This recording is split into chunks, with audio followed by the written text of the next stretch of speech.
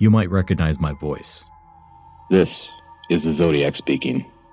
I'm Scott Benjamin, the host of a new true crime podcast from the creators of Atlanta Monster and Monster the Zodiac Killer. It's called Monster Presents Insomniac. If you're tired of the same old true crime stories being told and retold time and time again, we'll break that pattern. In every episode, I tell the story of a lesser-known killer, a monster that'll give you nightmares. But it doesn't stop there. I'll also tell you how these killers really have invaded my dreams. It's raw, it's real, and there are plenty of episodes to binge, with more on the way.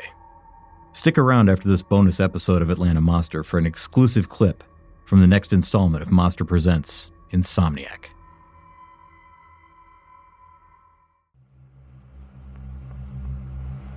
The views and opinions expressed in this podcast are solely those of the podcast author or individuals participating in the podcast and do not necessarily represent those of iHeartMedia, Stuff Media, or its employees.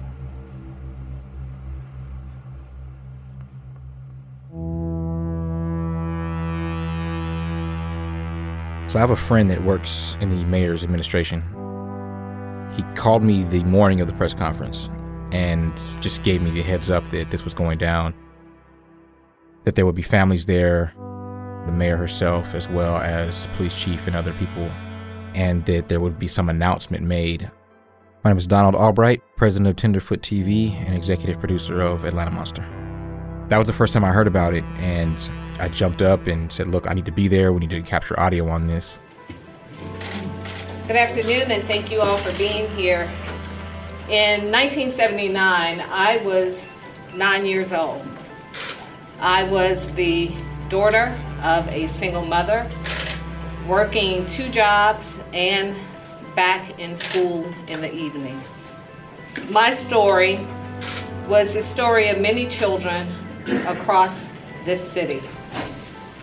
And the backdrop of that story is something that has stayed with me my entire life, and that was the era of Atlanta's missing and murdered children.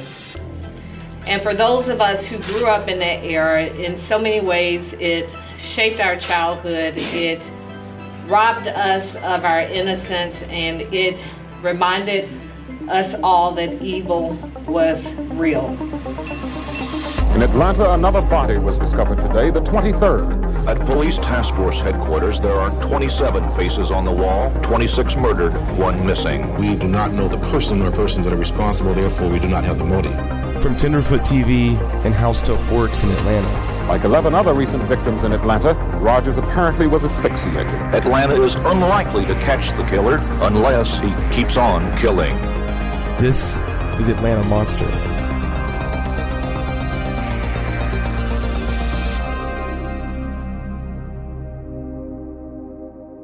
The mayor came out and she made a really emotional and powerful announcement. I stand here as the 60th mayor of Atlanta, now the mother of 4 children, ages 8 through 16. Their ages are reflective of the children who were killed during my childhood. A lot has changed in Atlanta since 1979. And a lot has changed in our world since 1981, when there was a conviction for 2 of these murders, the conviction of Wayne Williams. We now know that DNA technology is much more advanced. But also last week, I watched a national story that mentioned the arrest of a man charged with 2 rapes and murders based upon inputting his DNA or their DNA into a national database. I immediately reached out to Chief Shields to ask her what, if any, updated testing had we done as it relates to the missing and murdered children. For the mayor to do this, I think is a big statement. I think it's genuine and comes from a place of someone who could have been a victim, who felt that fear as a child. Former Mayor Kasim Reed, as well as Mayor Bottoms, they're of the age range of the children who went missing at that time. They aren't the older politicians that were, a little more focused on moving the city forward and past this tragedy. They were the kids that suffered from this tragedy. So if anyone's going to take a look into this, it would be them, and in this case, the current mayor. Chief Shields then took the next step and spoke with our partners at the GBI, who agreed with Chief Shields that it would certainly be in order for us to now look once again at evidence that the city of Atlanta has in its possession, evidence that the GBI has in its possession, to once again take a fresh look at these cases and to determine once and for all if there's additional evidence that may be tested that may give some peace, to the extent that peace can be had in a situation like this, to the victims' families, to let them know that we have done all that we can do to make sure that their memories are not forgotten, and in the truest sense of the word, to let the world know that Black lives do matter. You know, I think we should be reopening and re-examining the cases that we feel are not attributed to Wayne and that someone else is responsible for. And also re-examining the way this was handled. I think if this was some independent investigation that was, fueled by a third party, then it wouldn't feel as gratifying. The fact that the city is stepping up. There are skeletons in the closet of the city of Atlanta, and this is one of them. I will turn the podium over to Chief Erica Shields. Thank you, Mayor. In May of 1980, APD Detective Bob Buffington was working the homicide of one of the victims, Eric Middlebrooks, age 14. Detective Buffington spotted trace fiber evidence on Middlebrook's shoe and collected it for further examination. This type of evidence collection had never occurred before. This was brand new for the Atlanta Police Department. And while some of his colleagues respected his attention to detail, there were many who made a mockery of his discovery. So Bob took this evidence to a microanalyst at the Georgia Bureau of Investigation. And fortunately, he met someone there, a young fellow by the name of Larry Peterson, who took interest in it. This piece of evidence became crucial in the trial against Wayne Williams. So let's fast forward 40 years to today and conceptualize all of the advancements that have been made in science since that first carpet fiber was found. We have an obligation to take those advancements and see if any further analysis can be conducted on the property and evidence that was collected 40 years ago. The families deserve to find closure. The Atlanta Police Department has reached out to the Georgia Bureau of Investigation. And what we've asked is that they look at the evidence that was handed over to them 40-some years ago, and they see whether any of it qualifies for further analysis. And what we are asking of them, that they report back to us what they have that could potentially be tested. And they've agreed to do this. Separately, there is evidence from the trial that the district attorney's office has, and he's very graciously offered to go through it and see, was there anything that was presented at trial that potentially is eligible for testing? And lastly, the Atlanta Police Department has numerous boxes of evidence from the trial. Now, much of it is documents and transcripts, but we already have begun the process of going through these boxes to see if there's anything that was never tested that would now be of value.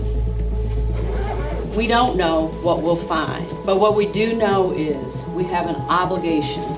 We have an obligation to these families to ensure that every imaginable investigative lead was followed.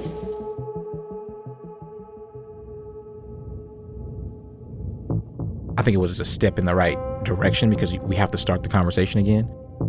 Hopefully what they find will cause the DA's office to reopen some of these cases. But as of now, what they're doing is looking at the evidence that already has been collected.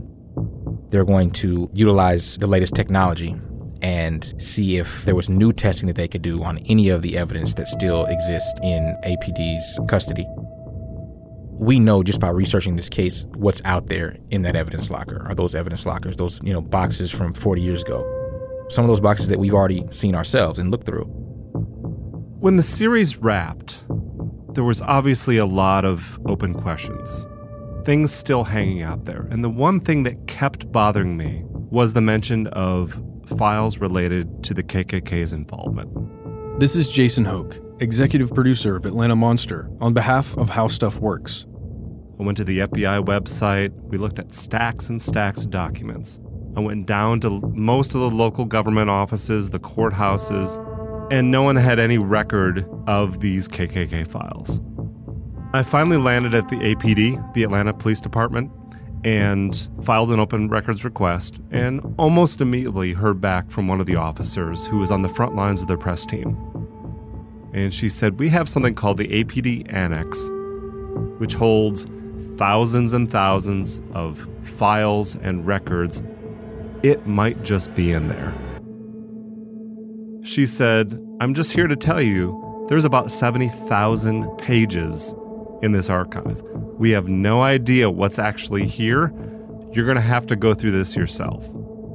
Reviewing those documents at the time that we did, this was, probably 6 months ago by now. Had we not reviewed them then, and then this press conference happened, I don't think we'd have access to those. It was, 70,000 documents, just box upon box of, a file on every single victim, crime scene photos, slideshow presentations, sheets that were filled out from every single phone tip that came in. Who called in, when they called in, where they called in, and a summary of the tip they gave. I'm Meredith Stedman. I'm a creative producer at Tenderfoot TV.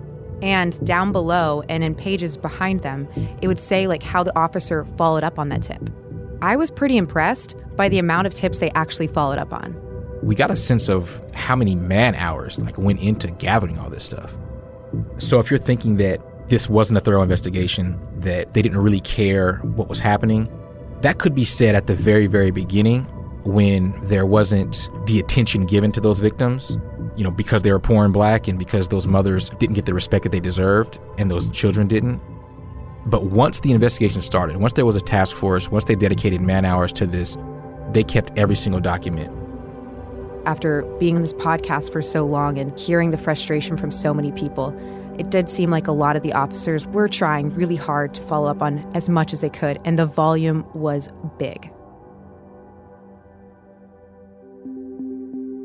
These were actually original 40-year-old manila envelopes with every victim's name on them.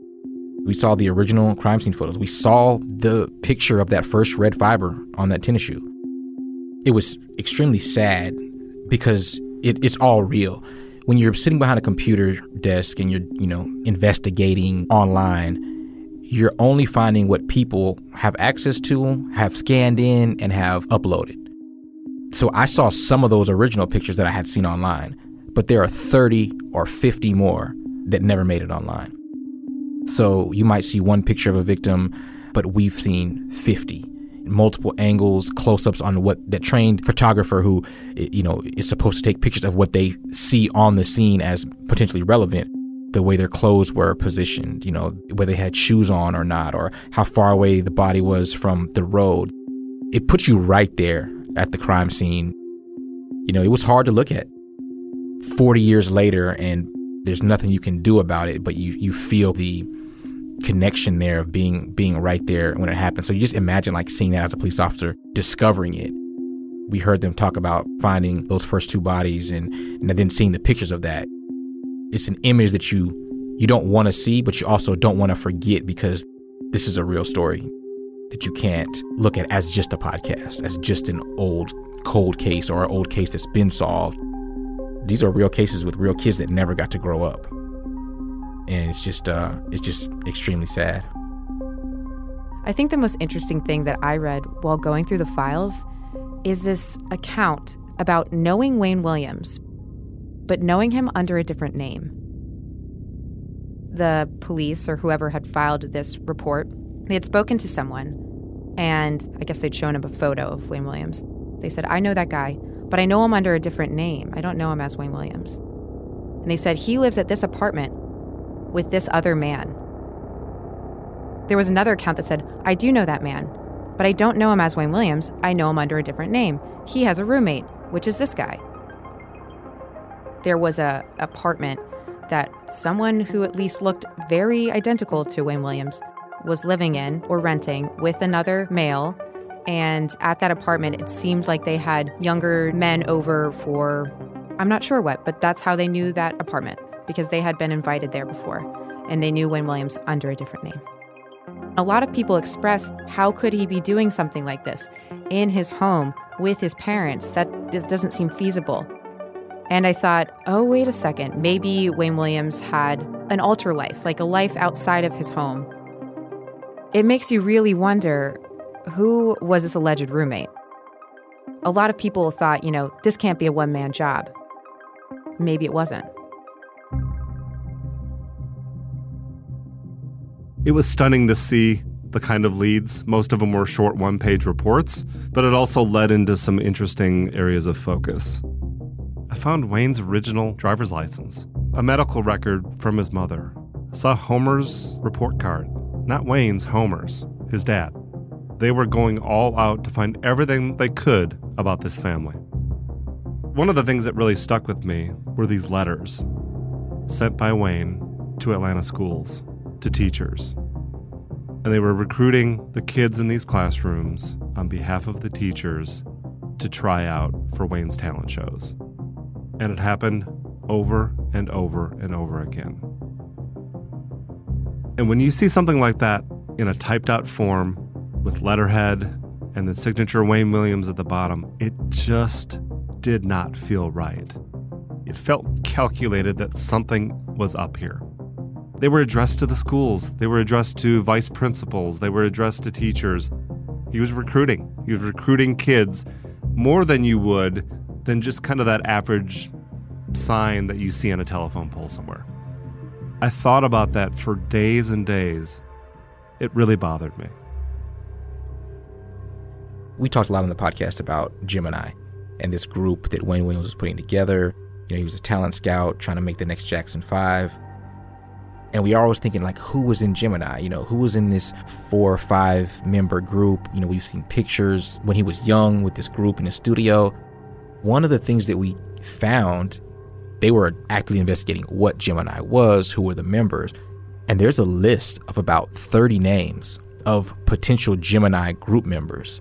And it was just crazy to see that, because we could never figure out, is this actually a group?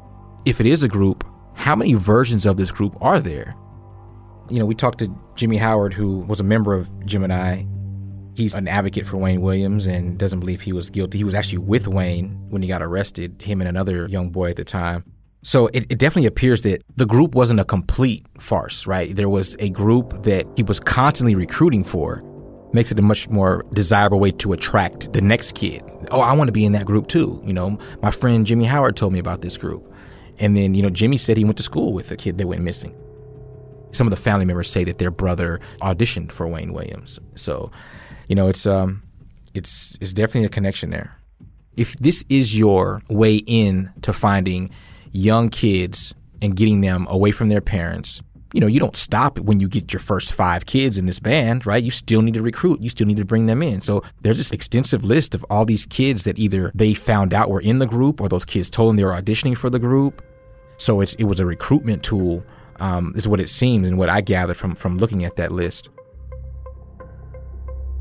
There was definitely a lot of men that the task force had talked to. A lot of those men had long rap sheets. They had a history of violence, and they had a history of being sexual predators. And it was completely disturbing to see detailed accounts of how grown men were sexually abusing kids and being incredibly violent towards those kids. And seeing that just hit me differently. It told me that these kids were living in a part of town in an era where they were not only not being properly cared for, but when they were interacting with adults, it was incredibly violent and inexcusable in the way that they were being touched and manipulated sexually for a few bucks. And I can't tell you how that feels when you actually see the files in detail based on these interviews with some of the sexual predators, and they talk to everyone. But what they did to these kids, it is absolutely heartbreaking. It is heartbreaking. There were suspects, no shortage of names given. We saw pictures, too. There were, lineups in the files, pictures that the police had taken of people that we'd never heard of, and some that we had. You can understand how unbelievable it was when Wayne Williams was actually arrested, because he was kind of in there somewhere, but there were so many people in there. It does lend itself to the feeling of how can we be sure? Because there was no shortage of possible suspects. It's just weird to put yourself in the same investigative seat that a detective was in 40 years ago, looking at the same evidence, trying to hunt down the same killer, and trying to bring closure and justice for those same families and victims. And to be on the same path and same track without even knowing it. And then you discover their notes and their evidence 40 years later, and you're like, oh, I knew that. I knew it. That's where we were going, and I just couldn't put it together. There was a lot of revelations like that. So we're looking through all these files, box by box, page by page, file folder by file folder, and it was pretty clear that we were not going to find the KKK files. Even with 70,000 pages, it wasn't the complete report. And then they had a series of envelopes stacked at the end of the pallet. And we didn't know what it was, but we had a sneaking suspicion that was probably photographs. And so we opened them up, and it was crime scene photos of the kids in back alleys, in fields. Yusuf Bell, Payne, Meredith, and I had visited one of the school sites that had been torn down right off the highway in I-20. That was where Yusuf Bell was found, under a floorboard in that school. And I saw the photo for myself of Yusuf under that floorboard when they discovered him. It took it to another level that I really wasn't ready for. I had never seen photos of a murdered child before. And the APD officer said, you never get used to it.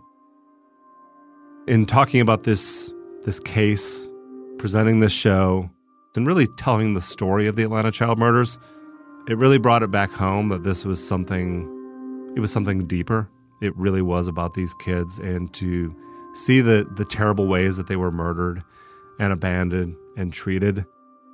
This visit to the annex was incredibly transformative in my opinion of what had happened. At some point, if there's something big found, it's like, oh, wow, we just figured out that 10 of these murders should not have been attributed to Wayne Williams.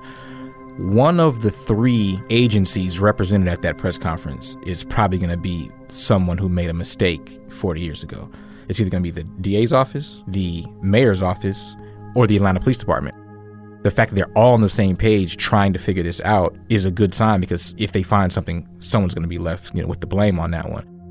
I hope they broaden their scope of re-examination of evidence to re-investigation of theories, because there may not be physical evidence, for example, that points to Luby Jeter's killer.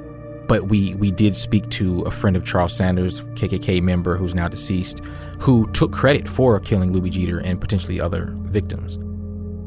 I'm hoping that they find some evidence that leads them to want to look deeper and say, well, if we have this physical evidence, how do we now match that up with a theory or an eyewitness? Let's open this thing all the way up and let's start talking to people who experienced this, start talking to the officers about theories that they had that may have never got explored by their higher-ups because they were told to let it go, to, this thing is over, stop talking about it.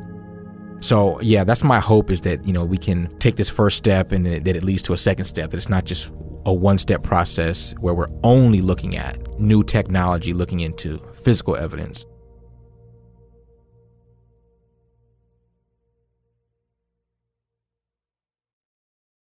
This episode is brought to you in part by BetterHelp. If you think you might be depressed, or you're feeling overwhelmed or anxious, BetterHelp offers licensed online counselors who are trained to listen and to help. With the service, you get to talk to your counselor in a private online environment at your own convenience from wherever you're comfortable. And because it is an online service, you get access to help that might not be available in your immediate area. BetterHelp counselors have experience in all kinds of things: anxiety, depression, difficulty sleeping, trauma, anger, family conflicts, and much, much more. Here's how it works. You fill out a questionnaire to help assess your specific needs, then you get matched up with a BetterHelp counselor in under 48 hours. And from there, you work with your therapist to schedule video or phone sessions, however you want to connect with them. And one of the best things about BetterHelp is that you get to exchange unlimited messages with your therapist. And remember, everything you do share is confidential. And if for any reason you're unhappy with your counselor, you can request a new one at any time for no additional charge. So if you're feeling down for any reason, why not join the over 1 million people who are currently taking charge of their mental health with the help of an experienced BetterHelp counselor? BetterHelp is an affordable option, and our listeners get 10% off your first month with the discount code MONSTER. Get started today at betterhelp.com/monster. That's betterhelp.com/monster. Talk to a therapist online and get help. I like a bed that's really firm. I need something a little softer than that. Rest easy. With the Sleep Number 360 smart bed, you can both adjust your comfort with your Sleep Number setting. Can it really help me fall asleep faster? Yes, by gently warming your feet. Okay, but can it help keep us asleep? It senses your movements and automatically adjusts to keep you effortlessly comfortable. Sleep Number, proven quality sleep is life-changing sleep. It's our biggest sale of the year where all beds are on sale. Save 50% on the Sleep Number 360 limited edition smart bed. Only for a limited time. To learn more, go to sleepnumber.com.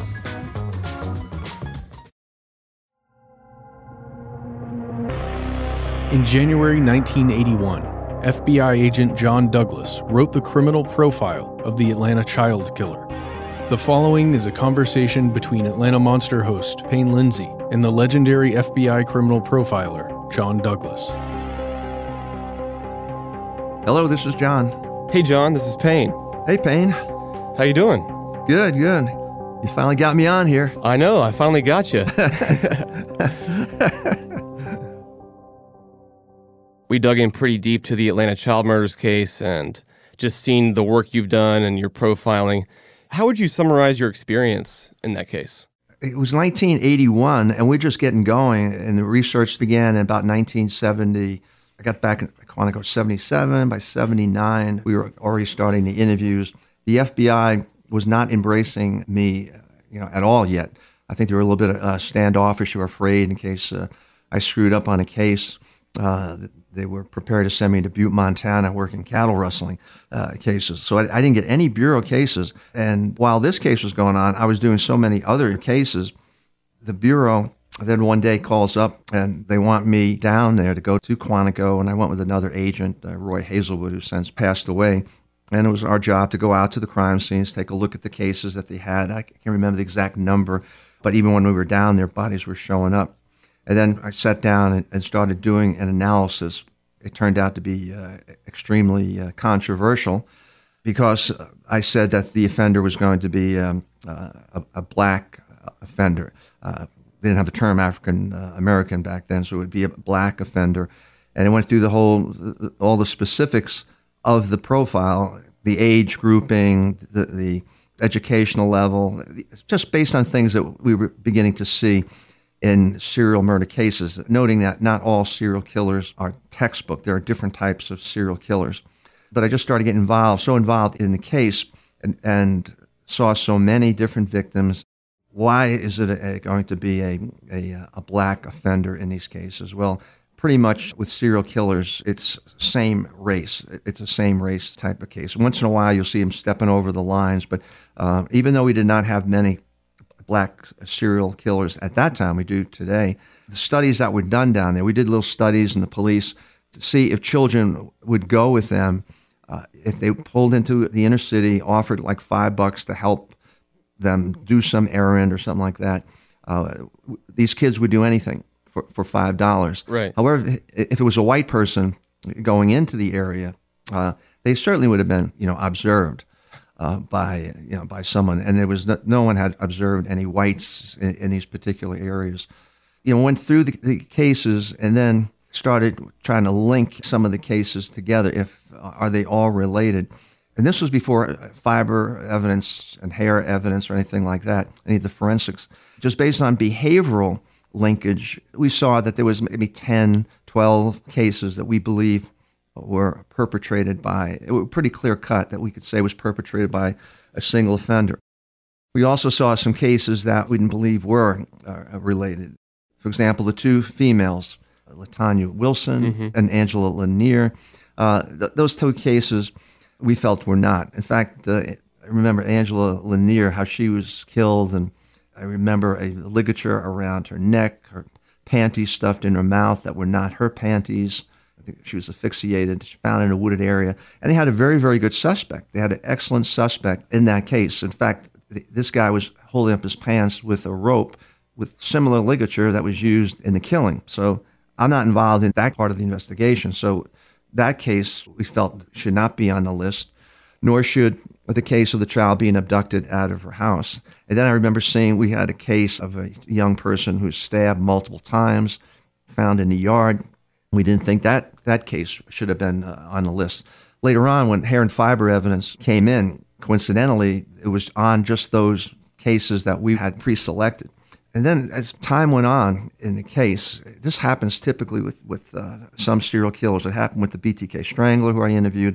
It happened with David Berkowitz, the son of Sam, who I interviewed. The motivation began to change because we went from bodies that were being secreted, we were finding skeletonized remains, and then all of a sudden we're finding bodies out in open view. So we have a situation where we have an offender who is getting caught up in the publicity now, and there was a lot of publicity. One of the turning points, and where I was 100% confident now that he was following the press and maybe we can do something to manipulate his behavior, was when a guy calls up from Conyers, Georgia, and he has a real thick kind of a redneck accent, and he's calling the police saying he's using the N-word of these N kids who he's killing. And I've killed him, and I'm going to kill more, and there's one out there on Sigmund Road. And so the police calls up, and at that point in time, I'm back at Quantico, and there's a room, several agents, there's even a psychiatrist in there, Dr. Park Dietz, who's just kind of new, just came down from Harvard to understudy us, and he's going to go from where we are down to University of Virginia, and today he's well known. They wanted us to listen to the tape, so they're listening to the tape, and they're believing that this is the Atlanta child killer, and so I said, no, this redneck guy is not the Atlanta child killer, but we have to develop something. We have to identify him. What do? So I'm on the phone with the cops, it's a conference call type of thing, and I tell them what we should do is this individual thinks we're real stupid. We're just incompetent, and so he gave you specific instructions where to find this body on Sigmund Road, where there's not going to be a body, but he's just harassing us. Let's just show him how stupid we really are. What do? He says, well, all the instructions that he gave you, just do the opposite. If he tells you to search the south side of the street, you search the north side of the street. Distances, screw up the distances. And then why? He said, because he's going to call up, again, irate, and this is before the cell phones. We're going to have traps and traces on the phone, and you'll be able to, identify this guy. So they do that. And guess what? Sure enough, the call comes in, you dumbasses, I told you to search a specific area, you got it all screwed up, and they arrest the guy. That story and that arrest was picked up by the local papers. And then a body would be found days later, I can't remember the exact time, on Sigmund Road. It wasn't the area where this guy who was calling in said we should find a body, but the killer saw the article, read about it, and then he kills and he brings the body and dumps it out on Sigmund Road. And so now, that's, in a way, it's terrible for what he did, but it's good in a sense that we know he is following the press. So maybe we can do things to manipulate the behavior. And then, unfortunately, the medical examiner started talking about the victims and talking about getting hair and fiber evidence off of the bodies. So we had a discussion. We believe that because this information came out, it shouldn't have come out, that bodies would start ending up in water. And the body of water running through Atlanta was the Chattahoochee River. And then that's when the police, the FBI, the U.S. cadets decided to stake out all the different bridges in town. And they did it for several days, but they were about ready to break it off when that night they hear a loud splash in the water. And then that's when they go up on the bridge, and that's Wayne B. Williams is up there in his vehicle. They didn't keep him there. They didn't search the vehicle. They looked in the vehicle. They could see ligatures in the back seat. some other items that could have been related to these crimes. But they, meaning the Bureau, it just let him off, which turned out to be a critical mistake. They're surveilling him, an overt surveillance, and he is back in his house where he lives with his mother and his dad, Homer, and they could see him in the backyard burning what they believe was evidence. Later on, they found out it was photographs that he was burning besides papers. When they started getting information back on the hair and fiber evidence, they had enough to indict him. They bring him in for the interview, or the interrogation. I was not part of that. I wish I was part of that, because I believe when he came up, he was vulnerable, and I saw him. It looked like he wanted to say something, like he would, I believe, even confess at that point. They did not get a confession out of him then. Did you ever sit down with Wayne Williams in person? No, I always wanted to do it. I'm sure he's kind of tear-ass with me because, in this case, I was censured by the FBI and then received letter of commendation by the FBI, typical in the Bureau. They kick you in the ass, then they pat you on the back. They kicked me in the ass because I was over doing training for the military and came back and was teaching a course to correctional group. Little did I know there was media in the audience because they just made this arrest in Atlanta. And a question popped up. They said, what about this guy in Atlanta? And I said, well, if he's the one, he's going to be good for many of them. And because I said that in Bureau parlance, I was making myself an FBI spokesperson. And I shouldn't have said that, even though it was just very, very vague. So they kind of raked me over the coals back at Quantico, and they had to, slap me down and censured me. But meanwhile, months later, here comes a trial.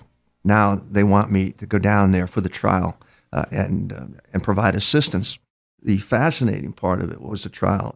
At times, the prosecution didn't like what I was saying. For example, one day, all the experts are testifying, and the experts that we have are fantastic. They get on a stand, they know their stuff, but I don't understand what they're saying. And if I don't understand what they're saying, these jurors here from the local community, they don't know what they're saying. So at the end of the day, we're back in a room, conference room, and they're laughing at the testimony given by the defense side on hair and fiber evidence. So they're talking about, do you hear him testifying about the twist of the fibers? And oh yeah, he's totally doesn't know what the hell he's talking about. And then they get to me, and they go, what do you think, John? What do you think? You're losing the case. You're losing the case. What do you mean? He says, that guy that they have may not know hair and fiber evidence, the science, whatever, and our guys do. But I have no idea what our guys, and those guys were in the room with me, I had no idea what you're saying. You're so damn technical. You're not conveying it clear enough to the jurors. So in my opinion, you're losing. And so pretty much they want me the hell out of there. So I'm sent back to Quantico. But I don't go back right away, about a day later. And now we're at a point where Williams is going to be taking the stand.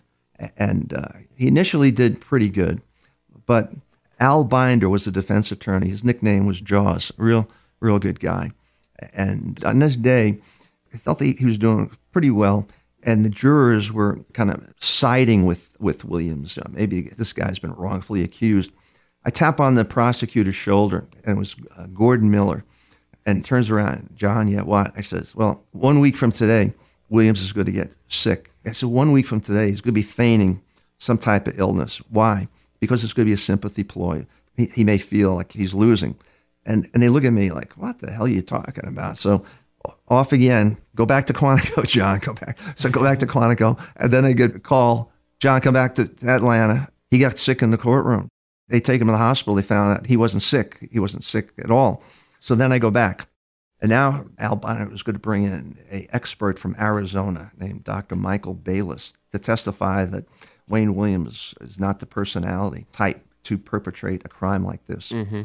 And so I'm staying at some hotel down there all by myself, eating dinner, and all of a sudden I hear voices, and I said, oh my goodness, it is Mary Welcome. It's all the attorneys, Jim Kitchens, the attorney, Al Binder, and there's a guy over there, this African-American guy, who is this Michael Bayless, who's probably, I'm thinking, he's going to be testifying tomorrow. And I said, I'm trying to hide. And all of a sudden they spot me, and they looking over at me. And then all of a sudden Michael Bayless comes walking over, and are you Dr. Douglas? I didn't have my doctorate degree. And I said, no, I don't have my doctorate. He said, I'm Dr. Michael Bayless. And I said, yeah, I know who you are. I did a little research on you. Can I sit down here? No, I really don't think it's appropriate. Please, just for a minute. And so he sits down, and he says, you said you did some background on me? What did you find out? Well, I found out what your research is. I found out you did some research with antisocial personality types, and you found one of the indicators like animal cruelty in the background, just like Wayne Williams had in his background, and some other characteristics, and bedwetting due to emotional, psychological reasons. A child could be abused. And so did you laugh when you read it? No, I said, I didn't laugh. I said, but you, Dr. Bayless, should realize that Williams does, in fact, fit the profile. So he leans over the table and he says, you're right. He's a psychopath. And I said, look, I got to go, man. I got to get back. So I walk out. Then Mary Welcome and the defense team calls me over. Oh, John. And Mary Welcome says, I wanted to join the FBI one time. And I said, I got to go. So Bayless walks me over to the door and he said, John, I really like to come back to Quantico one day to take classes from you at the FBI. And he shakes my hand, and I'm holding his hand and saying, well, Michael, we'll see how you do tomorrow on the stand, whether or not you come back to the FBI Academy. Right. Well, the next day, guess what?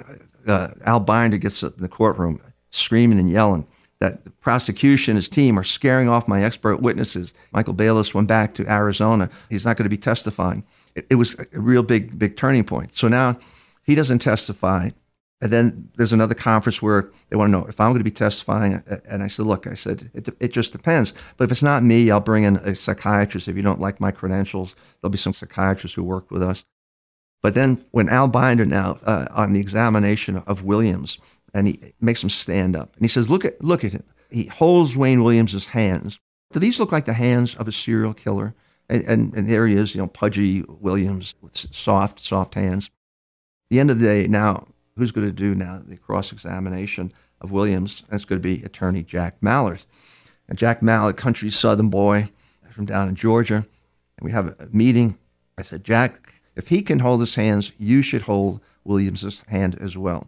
And when you touch his hands, talk in a low voice, what was it like, Wayne, when you wrapped your hands, your fingers around the victims' throats? Did you panic, Wayne? Did you ever panic? And he said, no. In a real low voice, no. And then he catches himself and then starts screaming and yelling. You want the real Wayne Williams? Well, here he is. And he points over to where I am. He says, I know you've got that FBI profiler over there, and you're trying to get me to fit that profile, but I'm not going to fit your profile. And everyone is aghast. The jurors are looking, over the fence, and they screwed up. They probably never should have let him, get on the stand. So that was kind of the turning point for the trial itself, and where the defense was kind of not prepared in Atlanta. They convicted Williams of 2 cases, but they didn't charge him in the others. But they could show linkages, even though they didn't introduce the other cases. They could show linkages to 10 or 12 other cases. And the attorneys Binder and Kitchens, they try to argue that. They never heard of that before, but that's what they did in this case here. Is Wayne Williams responsible for all the Atlanta child murders, do you think? No.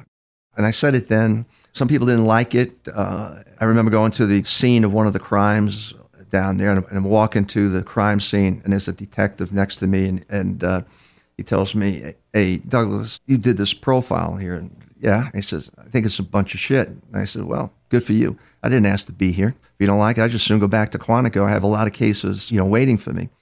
A question came up to whether or not it was a Ku Klux Klan type of thing, and I believe I addressed it, because usually in Klan type of cases, or these white hate types of groups, the crimes are very, very symbolic. There's some symbolism involved. You wouldn't be hiding the bodies. You're hanging a body, it's going to be on Main Street, not in some wooded, secluded area. So I never saw, of the cases that we were looking at as any kind of a Klan-like thing. But going back to your statement, no, I did not believe, and to this day, that he was responsible for all those, all those cases. In your opinion, who else is? When you analyze a case, you break it down into different groups for motivation. Criminal enterprise is a category. Is there some kind of money involved? Is it drug-related, for example, type of thing? No, it's not that. Is it a group cause, meaning multiple people are involved? I didn't see this as a group cause type of a murder. Saw this as an individual. Is it a sexually motivated crime? There was no evidence that there was sex involved in these cases, but I felt what I felt was a personal cause. A personal cause, existed. To get back to your question, Payne, I looked at the history. Every year in Atlanta, there was about a dozen murders of children before this ever happened. A lot of those cases, too, were interpersonal violence cases where there were family members involved in the deaths, of the children. And who knows?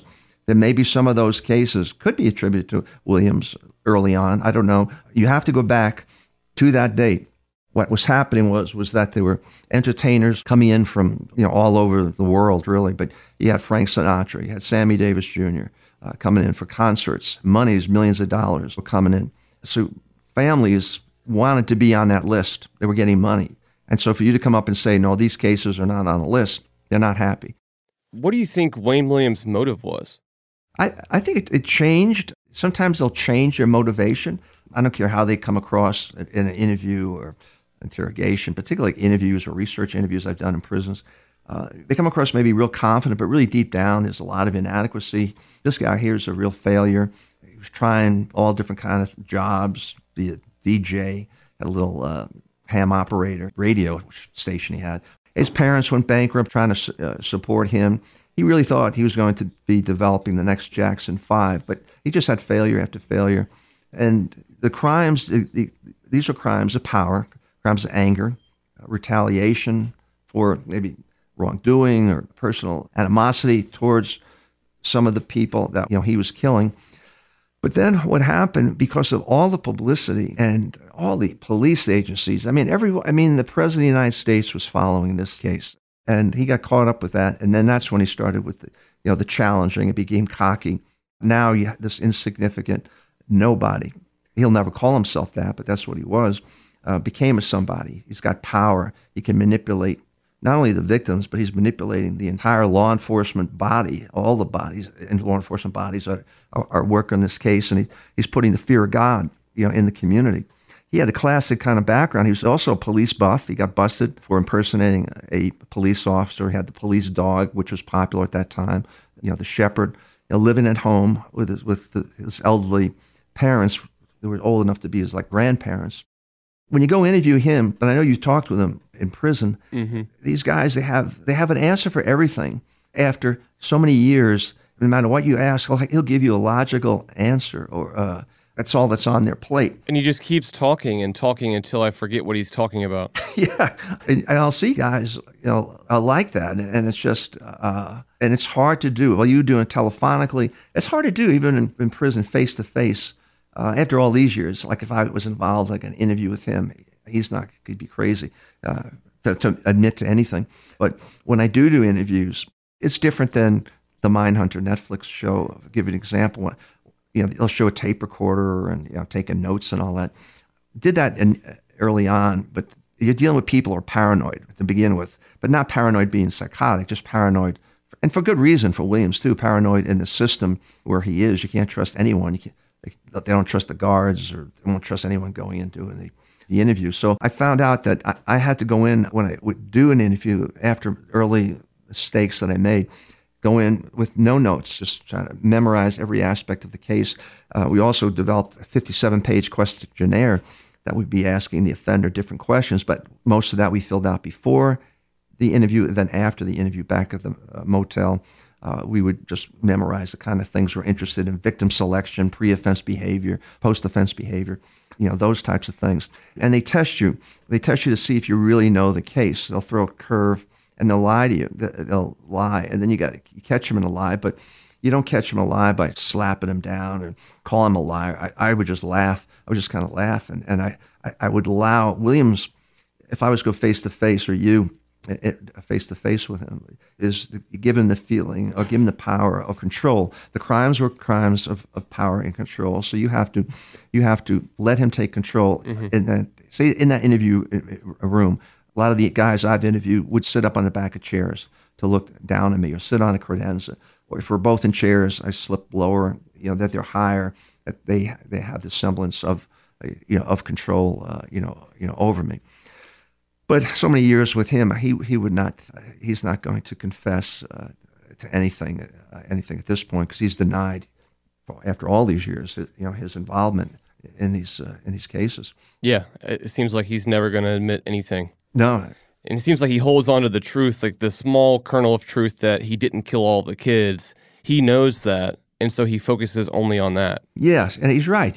Then sometimes he'll throw in stuff where, like, he was working for the federal government, like give the impression like he was CIA or something like that, or FBI. I don't know, like he's some intelligence kind of guy. I mean, it's just... what do you make of that? Just desperation? Again, he's such an inadequate loser. I mean, he has to have power and control, and he's trying to give himself some self-worth. That's the only reason he'll throw out, stuff like that. Again, the crimes are manipulation, domination, and control.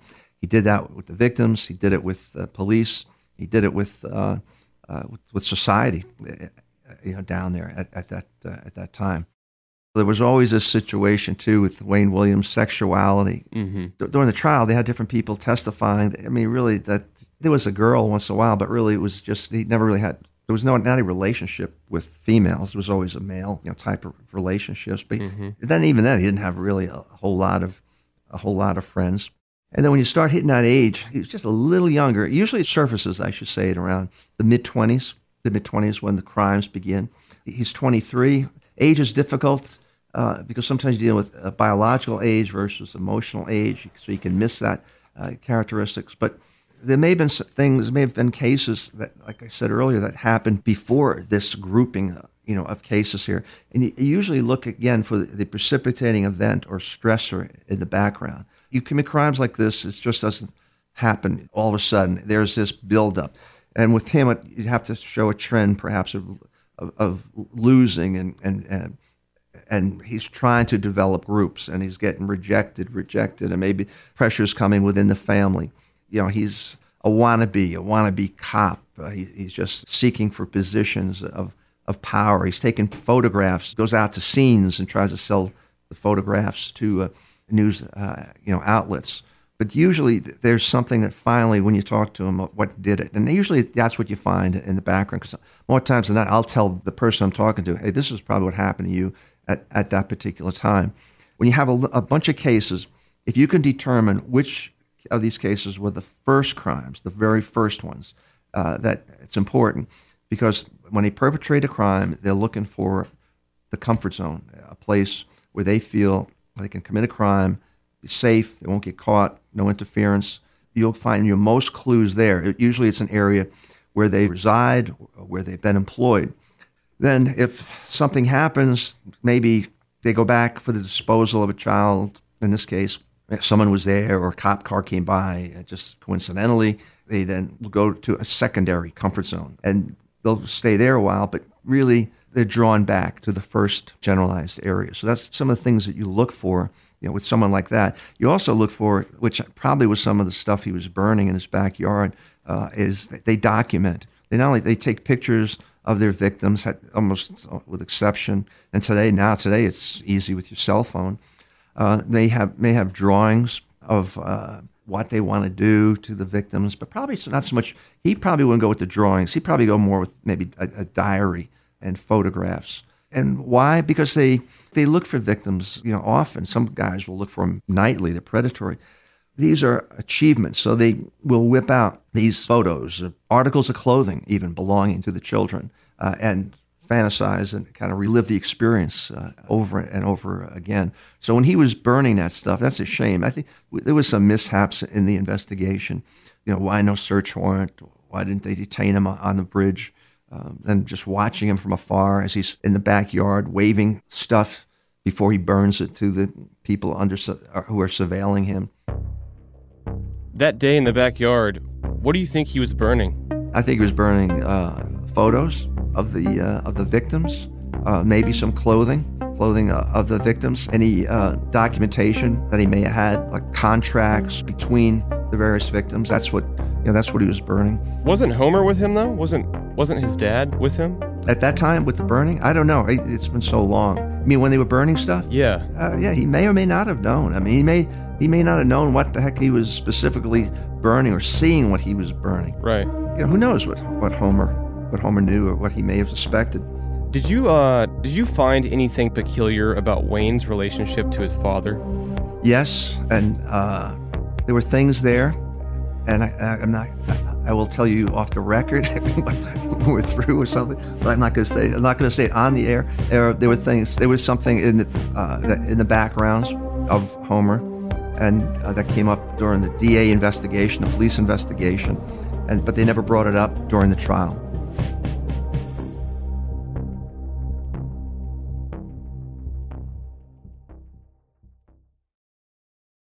Xfinity XFi is more than just fast. It's internet that gives you ultimate control. With the XFi app, you can pause the Wi-Fi at the push of a button. Can your internet do that? Learn more at xfinity.com/XFi. Hey, I'm Andy. If you don't know me, it's probably because I'm not famous. But I did start a men's grooming company called Harry's. The idea for Harry's came out of a frustrating experience I had buying razor blades. Most brands were overpriced, overdesigned, and out of touch. At Harry's, our approach is simple. Here's our secret. We make sharp, durable blades and sell them at honest prices for as low as $2 each. We care about quality so much that we do some crazy things, like buy a world-class German blade factory. Obsessing over every detail means we're confident in offering a 100% quality guarantee. Millions of guys have already made the switch to Harry's, so thank you if you're one of them. And if you're not, we hope you give us a try with this special offer. Get a Harry starter set with a 5-blade razor, weighted handle, shave gel, and a travel cover, all for just $3 plus free shipping. Just go to harrys.com and enter 4444 at checkout. That's harrys.com, code 4444. Enjoy!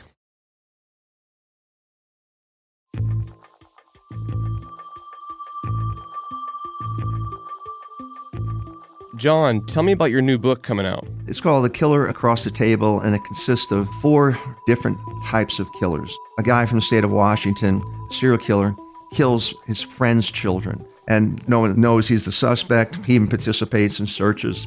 His name is Joseph Conjo.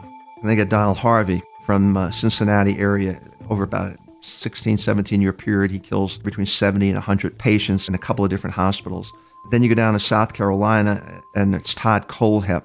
He was the guy in 2016. The police rescued Carla Brown in a storage container where she was kept a couple of months during the hot heat in the summers of South Carolina. Very interesting guy, real smart. He would kill 7 people. They rescued her. But I got involved after public speaking at a university down there, and the cops came up to me, can I help them on a case where 4 people were killed in a motorcycle shop? What I said was, in all probability, after looking at your case, this is a personal cause homicide. This is a disgruntled employee or a disgruntled customer, but in all probability, disgruntled customer. His name is going to be probably in this file drawer. Unfortunately, at that time, the police had that information, started going through the file system, but they stopped because they began to focus on an individual who arrived at the scene that day and was the first one to find these 4 people had been shot multiple times. So he was a suspect for years and years. Colehep's name was in that file. Then he would go on and he would kill 3 more. Smart guy, age 15, he rapes a 14-year-old girl, goes to a men's prison, not a juvenile prison, gets out 15 years later, picks up 2 college degrees. He picks up a real estate license, then a broker's license, owns a real estate company. Then he picks up a private pilot's license. Smart guy. And asking me, he wants me to tell him really what makes him tick. So I go through that. Another interesting case is out of Trenton, New Jersey. Got real close to the family. The mother of the victim sends her daughter out to collect money for the sale of a box of cookies. And here's a guy named McGowan living with his mother and grandmother. The mother's away. He lives in the basement of this bi-level house. Little girl comes to the door, and what happened here was that the parole board asked me to go speak with him and give an evaluation. And again, I'm not a psychologist. I have a doctorate degree in education, but I give classes into psychologists and psychiatrists just from my experience. And so they had me go in. He was going to get out, and after it was about a 5-hour interview or so, it was unbelievable. I was able to bring him back to that 30 years ago, where he starts trembling, shaking, It was freezing in this cell room where we were together, and his pecs and his chest are trembling, but he's perspiring, and he's looking off, and he says, "When I heard the knock on the screen door, John, I knew I was going to kill her." And he goes through all the gory details of what he did, and I'm talking positive to him. I have no notes, no nothing. Again, no tape recorder, and I asked him the question, "When you get out, where are you going?" And he says, "New York." And I said, "Man," I was raised as a kid in New York, and it's expensive. And so he looks around to see if the guards are listening in on our conversation, and they weren't. And he comes up and he says, "John," he whispers into my ear, he says, "I got money." "You got money from where? Are you making license plates?" And he said, "No." He said, when my mother died, I got insurance money. When my grandmother died, I got insurance money. And then the sale of the house, I got insurance money. And I said, "Where's the money?" And he whispers and he said, "Well, I put the money out of state." "Well, why'd you do that?" "So the victim's family can't get any of the money." "How much money you got?" $650,000. So wow, I said, "Man, you're going to do great when you get to New York. I mean, with that kind of money." Well, little does he know the next day, and no, I guess he does know, he just forgot who I was. I'm going to slam dunk his ass before the parole board 1 or 2 times, and I go through all this. I just told you, and they're shocked. They're shocked, Dane. How were you able to do it? And I said, well, again, I went in. I had no notes. I just studied the files that you provided to me, police files, and I'm not going to rely on self-reporting. You people rely on self-reporting. You don't want to look at the crime scene file. You don't want to look at those crime scenes of Joan D'Alessandro, who he sexually assaulted, and how he killed her, and how he disposed of her. You don't want to. You don't do that, and because you don't do it, you don't understand the criminal mind. And then sometimes they'll get angry, and they'll say, "Well, if we look at it, it would prejudice me or us if we saw all that." And well, what are you going to do? I'm going to rely on the interview process. They'll tell me, and I can determine maybe not the nonverbals or through my experience that when he's lying. And I said, "Well, good luck." I said, because unless you look at the material, these guys will lie to you, and they test you real early on in the interview process with them, and the crime in the crime scene is a reflection of the offender. And I always say to understand the artist, you must look at the artwork. If you're going to interview an artist, you better look at the artwork before you talk to him. To understand the criminal, you better look at the crime before you talk to him. So how can you, Mr. Psychologist, psychiatrist, and board of parole corrections, for example, you're going to be determining whether or not a rapist, for example, should be released from prison.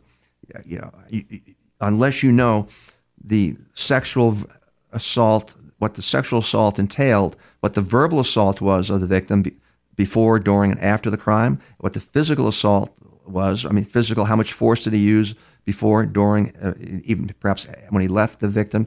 Unless you have the verbal, sexual, physical, you have no clue. You have no idea what type of rapist you're dealing with. And with some of them, yes, there may be some rehab potential, but others you can throw the key away. And there are 5 different rape typologies, and I try to educate them. But it's based on, you have to have that information. So I tell them that, but then again, they will probably still, even though if they look at it, they may not know what it all means.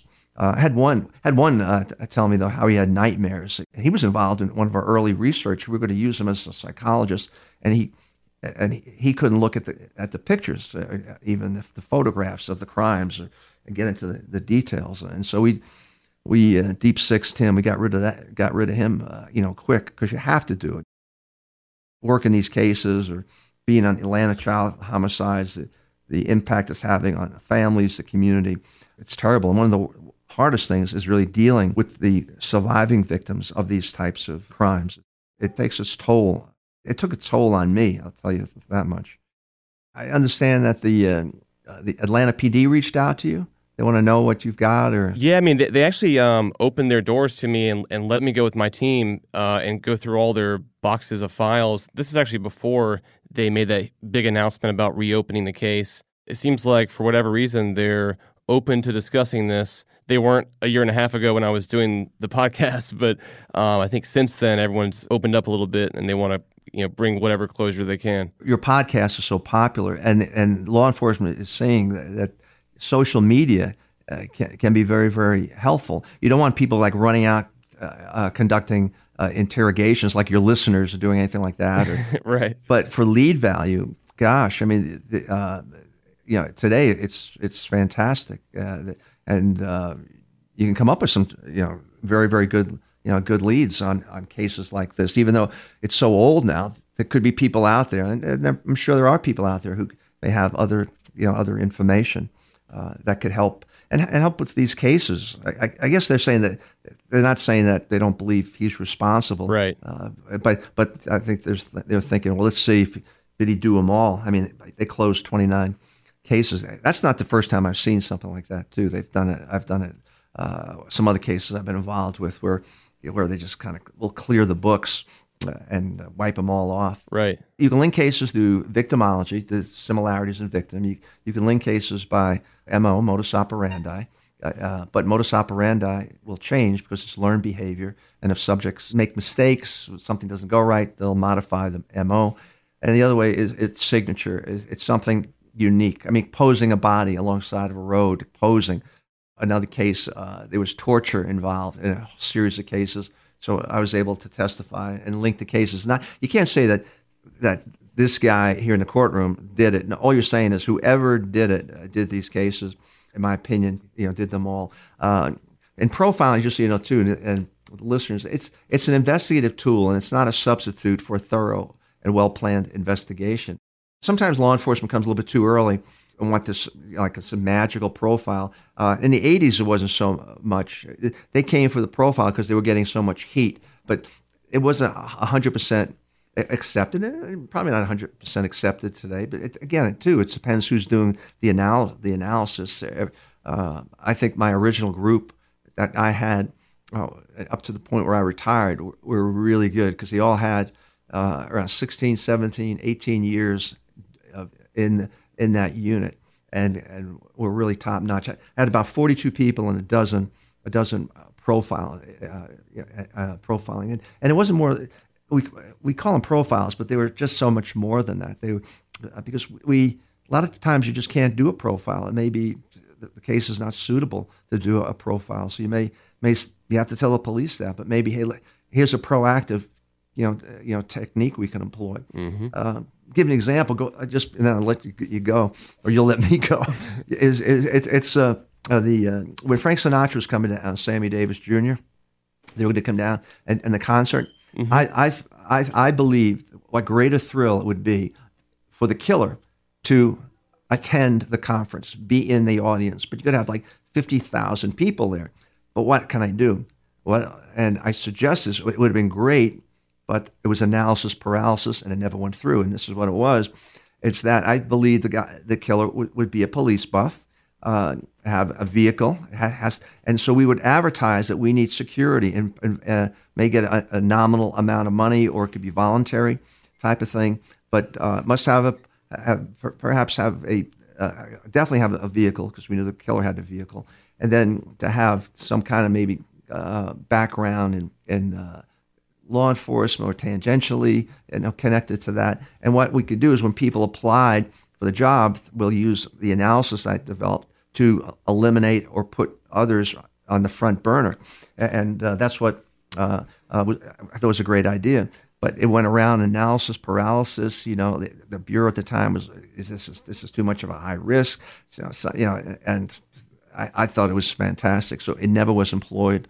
And that's some of the things I liked really developing for law enforcement is, if you can't do an analysis, maybe I can come up with some kind of proactive technique, right, to try to get the guy. And sometimes it's better just to do it, and if, rather than ask for permission, ask for forgiveness. They say, mm-hmm. If you screw up, just go ahead and do it, rather than ask. Because sometimes they just analyze, and I heard that would be a question. If you ever get to interview him again, Payne, ask him that question. Did he ever go to those concerts? Right. I heard that he did. Or he's planning to. Ask him that if he ever ever talk to him in the future. I'm pretty sure his dad was there because he was taking pictures. Oh, really? Oh. So I would think that Wayne would also be there. Yes, interesting. See? This has been extremely helpful and enlightening. Well, thank you. You probably got more than you ventured for, Payne. All right. Have a good one. You too.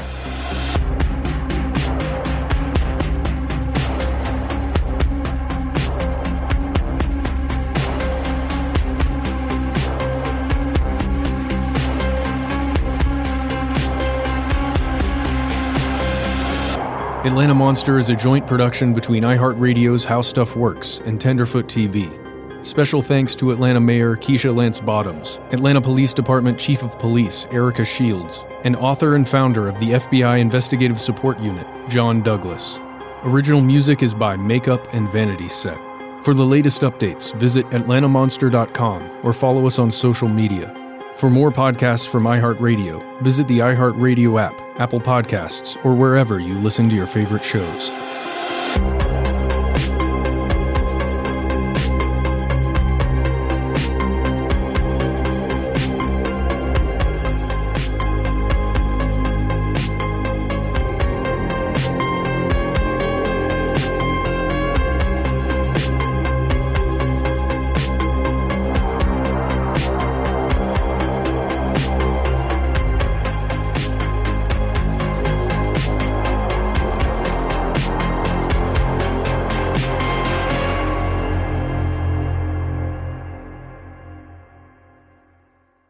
As promised, here's an exclusive clip from the next episode of Monster Presents Insomniac.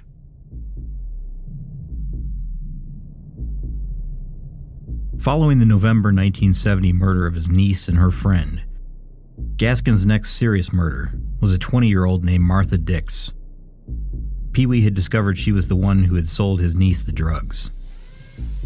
Dix was attracted to Pee-wee and often hung around him at his part-time job at a car repair shop. But apparently, Pee-wee didn't feel the same attraction. He killed her with a strong dose of acid he had stolen from a photographer. He poured it into her Coca-Cola, and she unknowingly ingested the fatal dose. The acid worked fast, and she died a relatively quick but painful death right in front of him. In 1973, another young woman who considered Gaskins a friend was 23-year-old Doreen Dempsey. Doreen was a mother of a 2-year-old baby girl named Robin Michelle, and she was pregnant with a second child at the time. She felt comfortable enough around Pee-wee to accept a ride to the bus station. After all, Pee-wee was an old friend. Instead, Gaskins drove her to a secluded, wooded area, raped and killed her in the back seat of his hearse, and then raped and sodomized 2-year-old Robin Michelle before killing her too. Pee-wee provided a graphic description of this pair of rapes and murders in his book, Final Truth, and the details are just as horrific as you might imagine. At the time, no one suspected Pee-wee Gaskins was capable of such sadistic killings. But word was getting around about Pee-wee, and there were a few people in town who knew that he would do it, if the price was right. In 1975, a year that Pee-wee would later call his killingest year, Gaskins got a little careless and murdered 3 people whose van had broken down on the side of the highway. Gaskins suddenly found himself in need of a favor. He needed help getting rid of the trio's van, and he enlisted the help of an ex-con, Walter Neely. Neely and Gaskins went about their own criminal business, but would occasionally help out each other if they were in need of some sort of assistance, disposing of stolen cars, stolen goods, and, occasionally, bodies. Also in 1975, a woman named Suzanne Kipper Owens hired Pee-wee to kill her ex-boyfriend, a man by the name of Silas Barnwell Yates. Yates was a wealthy farmer in Florence County, South Carolina. Gaskins and a pair of accomplices were successful in kidnapping and murdering Yates, and he collected the $1,500 Susan Owens had promised him. But things went wrong soon after, and Pee-wee realized that he had to kill 2 additional people to cover up the Yates murder. His accomplices were 29-year-old Diane Neely and 35-year-old Avery Howard. Diane Neely was the wife of Walter Neely, and she and Howard, an ex-con, were having an affair. The pair attempted to blackmail Gaskins for $5,000 in hush money after assisting in the abduction and murder of Silas Yates. The two were quickly killed by Gaskins after they agreed to meet Pee-wee at the payoff location. In the meantime, Gaskins was busy killing and torturing more coastal kills, as well as other people he knew, including a 13-year-old named Kim Gelkins, who sexually rejected him. All leads in the investigation of the disappearance of Kim Gelkins pointed to Gaskins, but there was no body yet, so there was no arrest.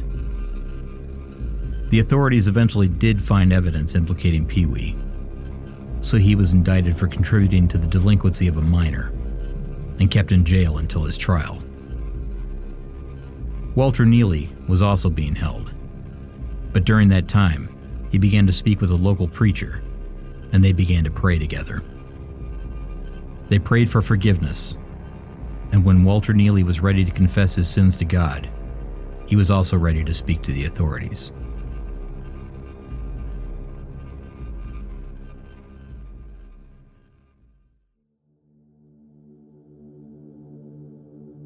Listen to Monster Presents Insomniac on Apple Podcasts, the iHeartRadio app, or wherever you listen to podcasts.